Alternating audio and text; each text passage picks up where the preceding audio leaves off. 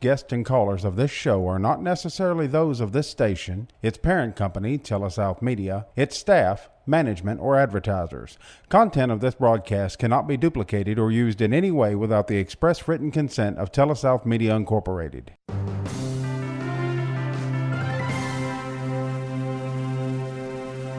Now join us for Advisors Roundtable with your hosts, certified financial planners Greg Cooley and Bubba Labus. It's professional advice for your life. We thank you for hanging in there with us at the Advisors Roundtable. Certified financial planners Greg Cooley and Bubba Labus with you here on Super Talk Radio. We appreciate you, as I said, hanging in with us and being consistent as listeners. And we always say thank you to our sponsors. Couldn't do it without you. So, Bubba, when you were a kid growing up, did you and your family, grandparents, parents, siblings, you guys play like board games? Did you put together puzzles? Did you have a favorite? Was it Monopoly over Trouble? Did you do any of that? Yeah, so I remember playing Monopoly pretty regularly and card games. Okay. I remember a lot of solitaire for some reason, right? Okay. But it seems like people were around when you were playing, all that kind of stuff. Mm-hmm. But Gin Rummy was another one that we played a lot. Yeah. You know? Yeah.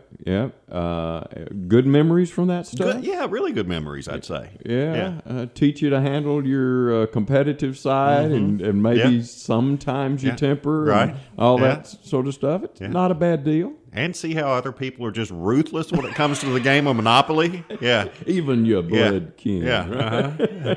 Yeah, you landed there. I got a hotel. Pay up, sucker. Right now. You know? Right now. Yeah, Yeah, absolutely. Yeah. It took me, I don't know. Or, like we would kind of skew from the rules sometimes. Well, you can't pay that, but you've got this property over here. I'll take that one in lieu. Yeah, I know it's worth twice as much, but you ain't got the cash right now. That's life, boy. And so it took me a little while related to Monopoly to figure out the whole secret to the whole game.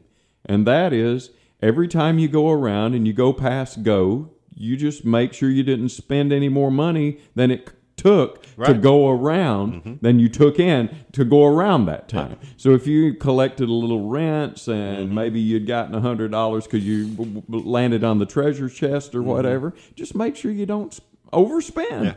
Yeah. But it's hard to tell a 7-year-old that. Yeah, I'll tell you a game that I really enjoyed growing up as well was a game called Risk, and it's all about world domination and having armies and all that kind of stuff that take over different parts of the map. And Yeah.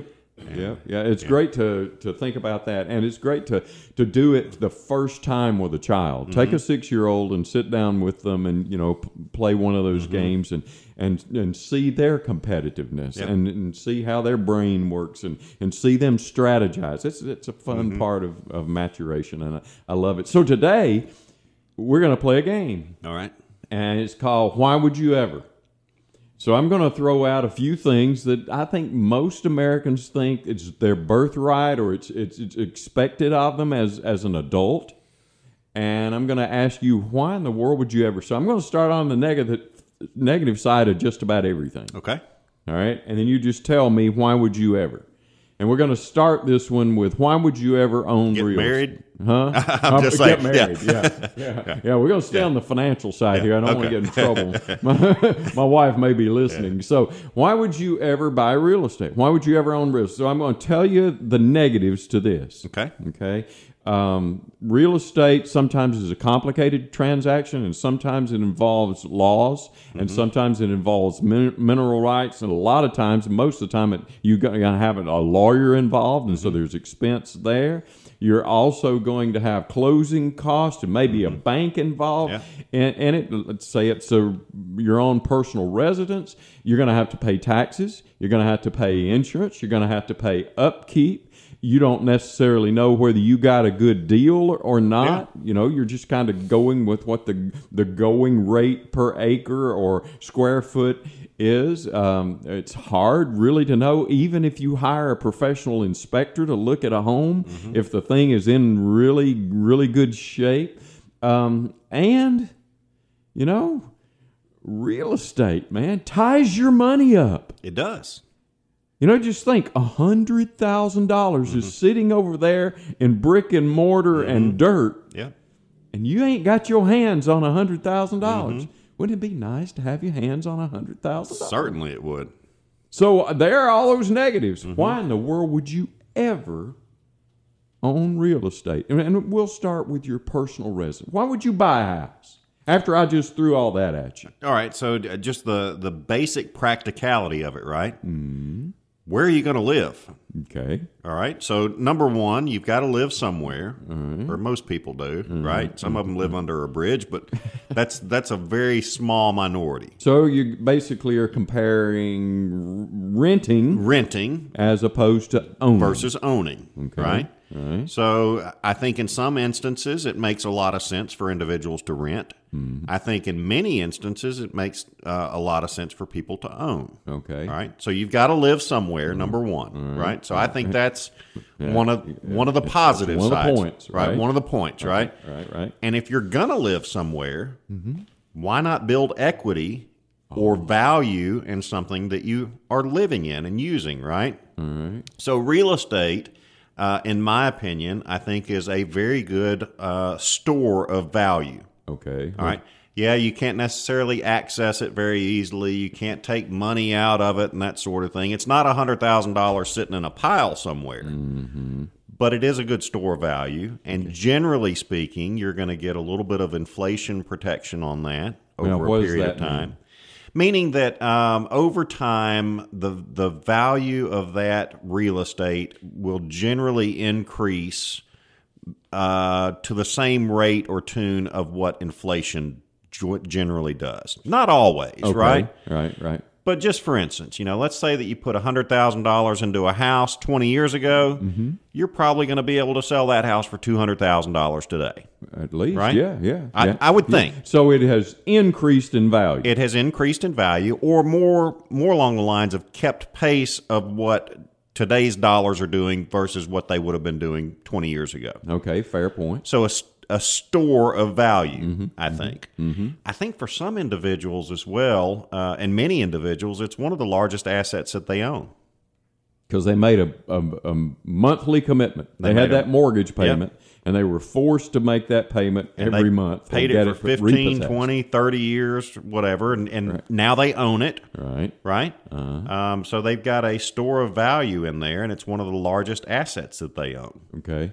Have you had people ask you to run the comparison between rent and purchasing a home, and if they invested the difference, and factoring out the maintenance and the insurance and the taxes? You've had people do. So we're going to go to break at the Advisors Roundtable and come back and continue to play this game. Why would you ever? And pick up with our discussion there. But why would you ever own real estate at the Advisors Roundtable? Thanks a lot for being with us on the Advisors Roundtable. Certified financial planners Cooley and Labus with you on Super Talk Radio. So, but we're playing this game. Why would you ever? Talking about real estate, and we've gotten to the point that you're making this point that you got to live somewhere. You can build equity. You can have a store of value. You can protect yourself against inflation. And you told me that you had done a comparison before related to all of my argument about why in the world would you? Yeah. You're committing this big chunk of money. You got to do something every month. You got to deal with lawyers. You got to have closing. Maybe have to pay a real estate commission. Then you're going to have to pay upkeep and insurance and taxes and all. And woo. And you're telling me that you've run the math. And for some people, it makes sense for them not to own the real estate. It does. And I'm going to overgeneralize here, but let's talk about an individual that it might make sense for. Yeah. Somebody who is in a transitional period where they are moving to an area. Maybe they're out of school or out of college, right? They don't have a down payment yet. Okay. They don't know if they're even going to be in this place for another year. There's another thing that would have been on my side of the ledger in this argument is that most of the time it requires a pretty good down payment. Right. And if you don't have 10, 15, 20% of this $100,000, I mean, how many people in Mississippi walking around with $15,000, $20,000? Not many. Okay. Yeah. So if I'm in transition, if I know that the employer sent me here and I'm going to be there 2 or 3 years. Right. So There's nothing wrong with renting. okay. Okay. Another aspect might be somebody in the military, right? They get moved around a lot. Now, in some instances, it makes sense for them to buy and purchase a home. Other instances, it makes for them, sense for them to live on base. Right. Other instances, they may want to rent. Elderly individuals. All right. So here's another category of folks who probably owned houses in the past, but all the other ancillary things that you talked about, right? The maintenance, the upkeep, the yard work, the water heater goes out, all that kind of stuff. They may get to a point where they say, you know what? I don't want to fool with it anymore. Right. I'd rather just pay a certain amount for rent, and if something goes wrong, I'm calling my landlord. Yeah. Yeah, I can see the attraction of that. Yeah. And mathematically, it may make sense for them to do that. Right. And I've had people who are really into the math of it say, okay, I can rent for $600 a month and I can go buy a house of equal size or whatever and have to pay $800 a month. Well, I'm going to pocket that, or I'm going to pay the $600, and then the difference I'm going to invest in the market because, Bubba, I'm going to argue back with you about building equity. And at the end of 20 years here, the issue with that, and the math can work. Yeah. But what's the issue with that? Well, would you rather have $150,000 tied up in a house or pay $750 in rent? Either way, you're going to have power, electric, water, all those kind of things, right? Yeah. But renting, you're not going to owe the homeowner's insurance. You're not going to owe the taxes on it. Granted, it's kind of built into your house payment or your rental payment, if you will. And the people who say to us, I'm going to rent, and the difference between that and a house payment, I'm going to invest the difference. Will you? Will you? That's right. Huh? Yeah. Can I trust you to do it for 30 years? See, in your mortgage, it's a forced saving, right? Right. It's kind of forcing you to build that equity. It's forcing you to keep up with an asset that's going to rise more than inflation. So why would you ever buy real estate? Maybe we talked you into it. Maybe we talked you out of it. Right. Okay, here's another one. Why would you ever buy a CD? A CD. Yeah, why in the world would you ever buy a CD? I mean, look. First of all, they're only going to give me a certain amount of interest. Let's talk about first what CD stands for. Okay, all right. Certificate of Depreciation, right? Now, I'm taking the con side, right? And I'm picking on CD product. Picking on the bank, yeah. Right? Yeah. So it's a certificate of deposit, right? That's the correct. So you deposit money in this instrument, right? And you're going to get an interest payment. All right. On But that. you tie up your money probably for a period of time, 3, 6, 12, 19, whatever the number is. 60 months, whatever it is. And it's a kind of a contract. It is. Right? They give you a certificate when you hand them the $20,000 or whatever. If you get out of that contract early, there's going to be a penalty. Yeah, which means you probably have to give your interest back that you earned during that period of time. Most of the time, it's not keeping up with inflation. Usually. Yeah. And it keeps me from having the opportunity to do other things with the money that might make me more. Right. Now, I say may. It might make me more. Are CDs guaranteed? They are guaranteed, and they're insured. Okay. All right. So, you've got a guarantee or an insurance associated with it. Right. Which I guess for many, many investors and CD purchasers gives them some security. They feel secure about it. They feel good about it, right? They know my money's in the bank in this CD or whatever CD I have purchased, and without a doubt, when this thing matures, I'm getting my money back. Plus my 4%. Plus your 4% or 1% or whatever it is. Right. Now, I said most of the time that thing is not keeping up with inflation. What was I really saying here? You put $100,000 in there and they're going to give you 4% at the end of the year. Yep. Let's say that this certificate's good for a year. And at the end of the year, you get 104, right? That's right. but I was able to buy a house with my $100,000 last year. Yeah. And now it's worth 104. But what if houses went up 5 or 6%? Yeah.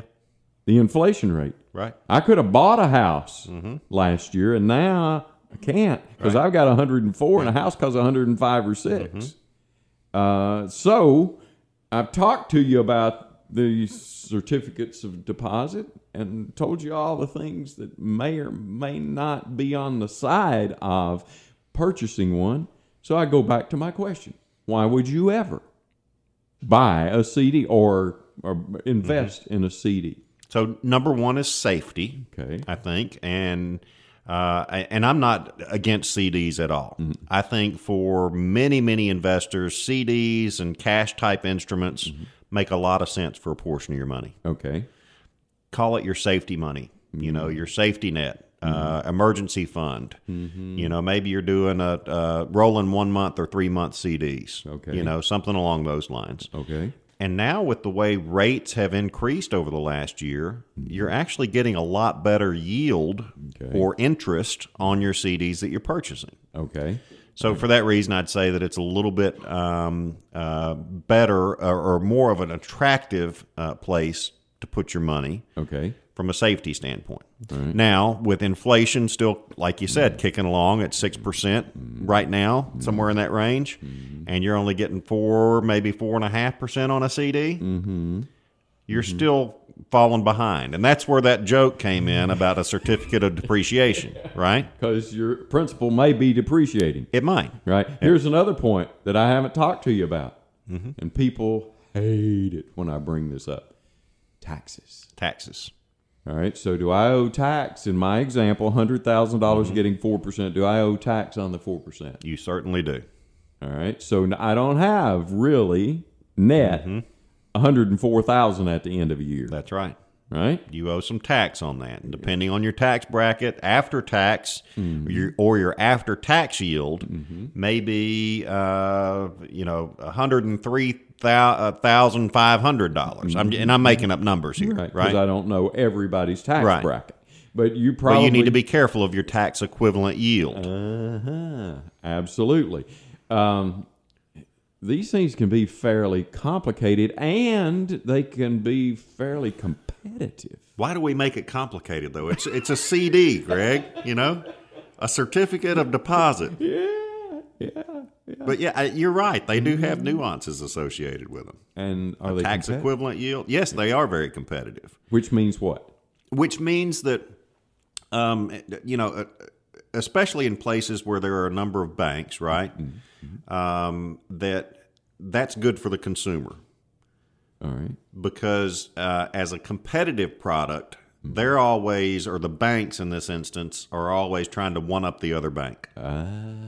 So, bank number one may be paying 4%. Well, bank number two may be paying 4.2%.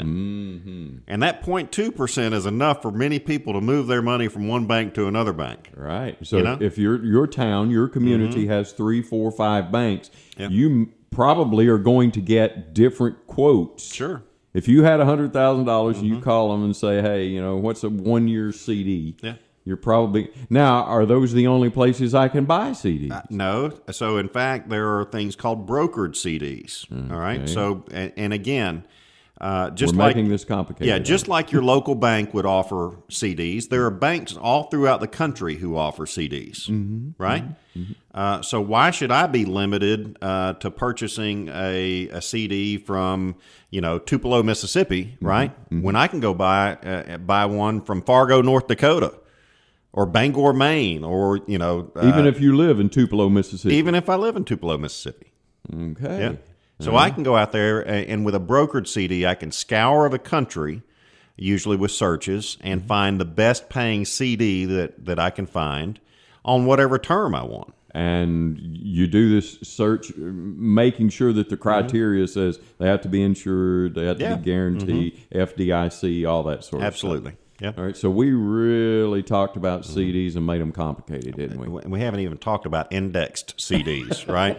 We're going to go to break and come back and continue this discussion of why would you ever at the Advisors Roundtable All right, here at the Advisors Roundtable, Certified Financial Planners Bubba Labus and yours truly, Greg Cooley, with you, talking about why would you ever buy real estate? Why would you ever have a CD? And Bubba, right at the end of the conversation about CDs, you said something about linked CD. An equity-linked CD. Equity-linked CD. So what are we talking about? All right. So the way these products work is they're basically a zero-coupon CD. Okay? All right. So what is a zero-coupon CD? Sounds like no interest to me. No interest CD. Okay. Right? And the underlying structure of these is that they, the issuing company, whether it be a big bank or whoever's putting the investment company is putting these together, will take 97% of your principal. Okay. So let's say that you're using $10,000. They will take probably $9,700 and put that into a regular type of CD that's going to mature at $10,000. Whenever they told you. Whenever the maturity is. Yeah, 3 years from now. 3 years from now. Okay. And it's going to mature at $10,000. So you know that your principal is safe if you hold it to maturity. You're going to get your money back. Okay. Well, what do they do with that other $300? Well, part of it goes to the banks and the offering company for their paying a fee, putting this product together. The other portion of that goes to long-term equity call options. So again, getting kind of fancy and in the weeds. Right. But in essence, what they do is they buy an option to purchase certain indexes at a certain time in the future. Now, we're talking just stock market here. Stock market, right? So if that index does well, like the S&P 500, let's say that it does well over the next 3 years, well, you're going to participate to a degree in that index. Okay. Meaning that your yield on your CD could be, 6-7%, potentially. Based on what the market does. It could be zero. Or negative. Or could be negative. But you're not going to You know that lose, you're going to get your principal but back. I'm getting my $10,000 because of the other thing they did with it. Correct. Okay. You could potentially get $11,000 back. That's a 10% return over that 2 or 3 year Because period. there have been times when the market did that. It could be more, right? But that's the underlying structure on how those work. And if it were a 3-year period when the market did poorly, I won't get that. Right. Because I know I'm getting my $10,000 back because what they did with that $9,700. All right. So who in the world, why would you ever, who is interested in something like that? Well, let's say that it's an investor who knows that they need probably stock market exposure, but don't want to take the risk associated with the stock market. Because they heard us talking about a regular CD not keeping up with inflation. Right. And they're thinking, the stock market can do better than inflation sometimes. Sometimes. And so I'm willing to take that risk. Yeah, absolutely. So now suddenly we've brought risk into the conversation. Correct. So what's the risk in a product like that, right? Well, the risk is that you don't get any return. You're going to get your money back, right? But the risk is that you don't have any return at all. Right.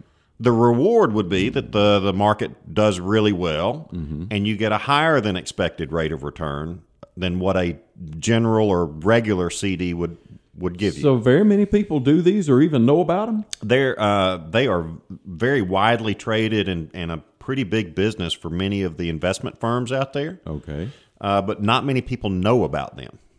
And when you say people, we're talking about people on the street? Yeah, the average investor out there, most of them don't know that these types of products exist. Okay. And if you were kind of intrigued by that, where could you get one? And ask your investment advisor. Okay. Ask your financial advisor. Okay. All right. So not all banks offer them. No. And these are actually, I guess, classified. Like as a security or whatever? I think they are classified as a security. Okay. Yeah. All right. So you probably have to have a certain license or Right. whatever to talk to people about them. All right. So we talked about why in the world would you ever own real estate? And why would you ever do CDs? All right. Here's one. Why would you ever buy a stock? And now on the negative side over here, you've got no idea what it's going to do from one day to the other. If you have any kind of anxiety as part of your personality, it can freak you out. Yeah. Do you know the majority of the time at the end of a trading day, the majority of the time, most of the time stocks are lower. They have more low days than they do up days. Now, up days, I'll grant you, sometimes are a whole lot better than some of those lower days. But if I'm thinking, I'm looking at 100 days here and maybe 55 or 60 of them are going to be bad days for me, why would I ever try to do something like that? And some of them are complicated. Some of them are international, and some of them are going to cause me different kinds of tax considerations. And some of them, I don't even know what the businesses really do that are part of the stocks. And I don't like angst in my life. So why would you ever buy stocks? Well, so number one, I think you should consider, should you even buy one to begin with? That's right. Why?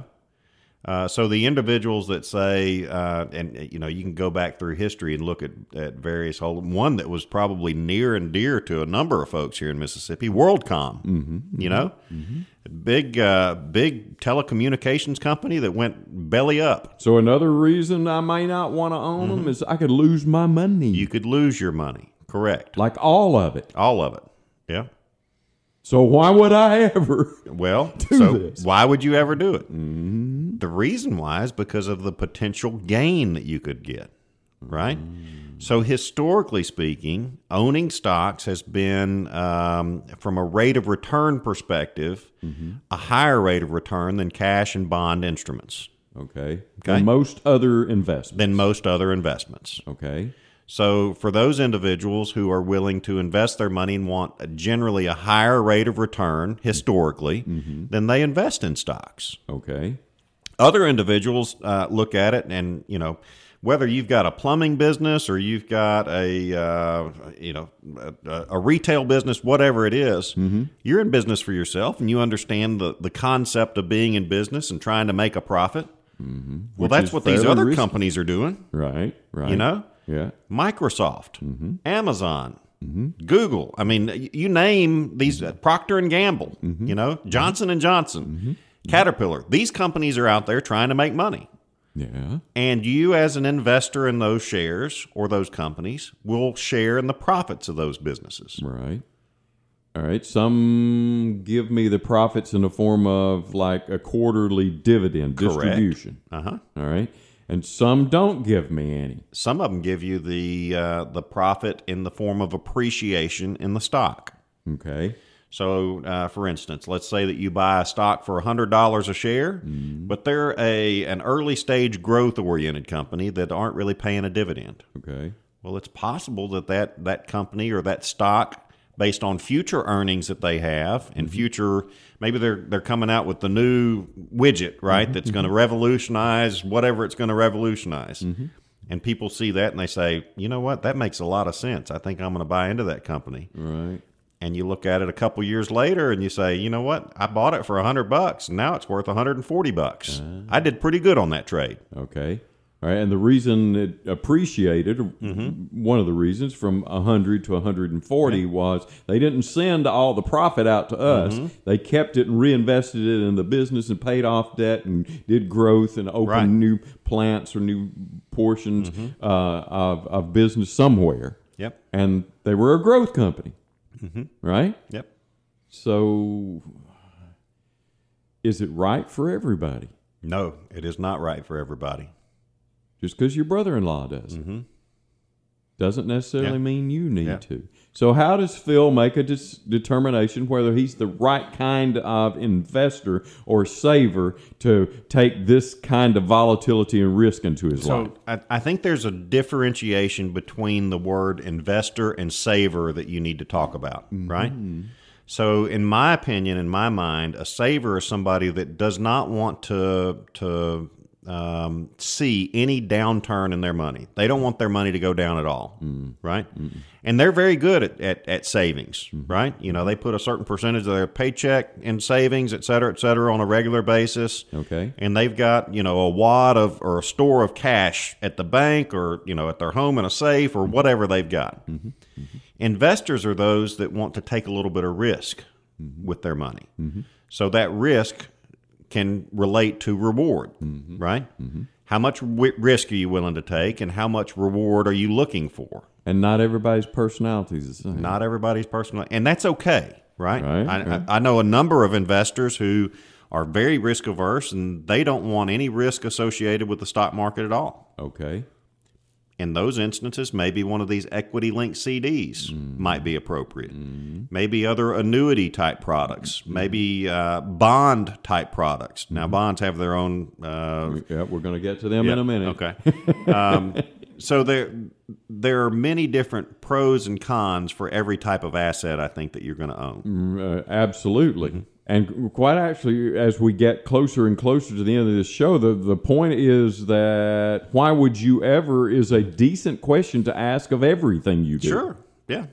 Because you were, being facetious and funny at the beginning, but why would you ever get married? Right. Why would you ever have children? Why would you ever drive a car? Exactly. I mean, I can talk you out of driving a car right now. Yeah. You know how many people died last night in car wrecks? Yeah. You know how much a car costs? You know how much it costs to insure a car? Yeah. You ever had a car repaired? Yeah. What about new tires? What about just driving down the road in Mississippi, how many potholes we have, right? That's not comfortable either, is it? Mm-hmm. So we can, just about everything you did today. Why did you brush your teeth? Why would you ever tie your shoes that way? Why would you ever buy shoes that have to be tied? I mean, you could ask yourself, why would you ever all day long? And the point is, maybe you shouldn't some things, but maybe you should if you know a little bit more about them and weren't so scared and only see the negative points. We're going to come back from the break and talk about bonds and annuities at the Advisors Roundtable. Thank you for being with us at the Advisors Roundtable. Certified financial planners Greg Cooley and your other certified financial planner Bubba Labus with you here on Super Talk Radio. And we're playing a game, just having a discussion about why would you ever own real estate? Why would you ever have a CD? Why would you ever buy a stock? And we're to a couple of other investment instruments that I want to talk about, Bubba. So why would you ever buy a bond? Bond ties up my money. A bond only gives me a certain interest rate, and I could be investing at other places and getting me some more yield. I'm going to have to, in many cases, pay the tax on the investment. I'm going to have to worry about the underlying agency, whether I invest in a city or a county or the government or a big company. Bonds, man, some of them are 30 years in length. So why would I ever buy a bond? Well, and included in that, I think, is the volatility associated with bonds, right? Especially longer-term bonds. When you say volatility, you mean that I buy it for $10,000, but tomorrow it may be worth either more or less than that? That's right. And most people don't realize that the bond market is about 7 times larger than the stock market. Okay? And these debt instruments, because that's what they are, it's debt, right? A bond is debt. A bond is debt. So I buy $100,000 worth of the city of Oxford bonds. Yeah. In essence, what you're doing is you're loaning money to the city of Oxford. Okay. And the city of Oxford is taking that money and reinvesting that in roads or bridges or, public works program, whatever they're doing with it, right? All right. And the claims-paying ability of the city of Oxford is what's guaranteeing the payment back of those bonds and the interest associated with those bonds. So if I've ever heard in the news that a certain city went bankrupt, anybody who had ever done any bond work or business with them probably lost their money. Or a portion of their money. Yeah, okay. Absolutely. All right, so let's do a real example, right? Okay. Let's say that you bought a City of Oxford municipal bond a year and a half ago. Okay, and it was a new issue bond, and that bond was paying 2.5%. Okay, and today you can issue a new bond for the City of Oxford, doing in essence the same exact thing, and that bond is paying 4%. Because prevailing interest rates have changed. The Fed's gone up, and everybody is competitive for money now, and I know my CDs are probably paying higher and blah, blah, blah. In this case, let's say that it's a 20-year bond in both instances, right? So you've got, in essence, that was a year ago, so you've got 19 years left on the first one, and 20 years left on the second one. Okay. One of them's paying 2.5, the other one's paying 4. Okay. What's more attractive to you, 2.5% or 4%? Well, I didn't have to really make great grades in math to be able to answer that. I like 4 better than 2.5. Yeah, especially when they're paying you, right? Mm-hmm. So for that instance, right, if you've got something that's paying 2.5%, the value, if you wanted to sell that early, you're still theoretically going to get your money back at the end of that 20 years. Okay. And you're going to get your 2.5% interest Along every the year. way. Okay. Along the way. Mm-hmm. But if you needed to get out of that bond or sold that bond early, right, then the value of that bond or what somebody else would pay you for that is much less than what they could get on the open market today buying the 4% bond. I got you. And it goes both ways, right? Let's say that you bought a 4% bond and then rates go down to 2.5%. Your 4% bond is now the prettiest girl in the room. Absolutely. Okay. So you might be willing to pay more so that you can have more interest paid to you for that bond. Okay, and that's called a premium. I pay a Correct. little extra so I can get more consistent income. Right. All right. So why in the world would I get involved in all this complication and buy a bond and have to worry about taxes, or it's a municipal bond, I don't have to worry about taxes, or it's if there's a Fed want taxes from me, or the state want taxes, and is it exempt? And How many times on this show have I said that owning investments is all about income or the growth of income? That's the only reason anybody should ever own an investment. Okay. Right? It's for income now or income later. Okay. Whether you sell that investment later to produce income out of it, or the income that's coming out of it is being produced by the investment. Right now. Right now. Okay. All right. So many investors, whether they be retirees or they be young investors, right? I think for a portion of them need a portion of their assets in these type of instruments. All right. Another reason that many people look at bonds is asset diversification and portfolio management. What does that mean? So diversification comes into play where you don't want to own, the grandmother always said, don't put all your eggs in one basket, right? Same instance here. You want to own a number of different things, and you want to have a diversified mix or a big mix of different types of assets doing different things for you. So sometimes when the stock market is up, bonds are not doing that great, but I continue to hold them because I don't know what's going to happen next year with the stock market. That's right. And if the stock market goes down, I can get a little bit of stability out of the bond side. Yeah.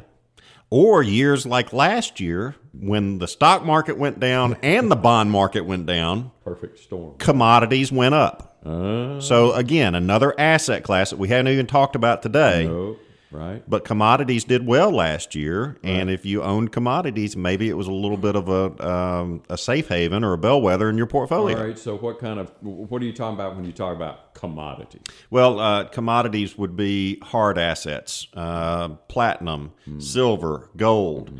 It could be pork bellies. It could be beef prices. It could be Maybe oil. oil, right? Anything that's traded Sure. because it's used and on a day-to-day basis because Frozen concentrated orange juice. yeah, because of concentration of certain markets or whatever, or the availability of something, prices change. And so commodities did well last year. Yep. Real estate sometimes does well when the Right. stock market or the bond market doesn't do. Sure. So if you want to be truly diversified, you probably need a little bit of all of this. Sure. Right? Yeah. So I'm still playing Why Would You Ever? Why would you ever? Yeah. I think, that, again, it comes down to what you mentioned a little bit earlier. It's all about diversification. It's all about your personal risk tolerance. And there may be some instances where you never do it, right? And I know some investors who never invest in the stock market. Okay. It's not their personality. They don't like it. They don't like the volatility associated with it. They want to know that without a doubt, at a certain point in time, they're going to get their money back or have safety of principal. Okay. There are other individuals I know that have no desire whatsoever to invest in income producing instruments, Like debt CDs? instruments, like CDs and bonds. Okay. Right. My opinion is that for any well diversified portfolio, you need to own a little bit of all of it. Right. Is that difficult to explain to people and maybe not necessarily convince them that why would they ever is about the diversity and the long-term yield they're going to get out of everything. It's difficult to explain to people who have it set in their mind one way or the other. So the individual who says, I only invest in real estate and that's all I do because that's all I know.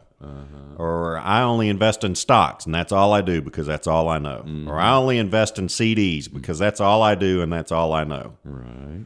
Might be a good time for you to educate yourself on some different types of things.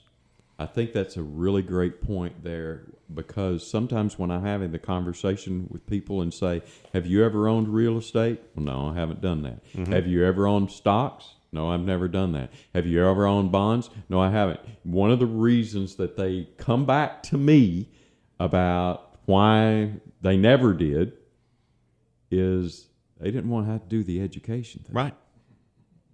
I mean, really. Because if I'm going to be really good at real estate investing, I'm probably going to have to learn a whole lot. Right. I'm going to have to learn about land, and I'm going to have to learn about deeds, and I'm going to have to learn about construction, and I'm going to have to learn about how to deal with landlords and also tenants. No, I'm not going to do that. Right. But you're telling me in the long run it might be good for me to do the education, whether it's about real estate or it's about stocks or bonds. And after you're educated, then you can make an informed decision. That's really what today's show was about, is having an opportunity to make an informed decision so that when you answer the question of your spouse, why did we do that? Why did you ever do that? Maybe you have an answer now. Right. From the Advisors Roundtable on Super Talk.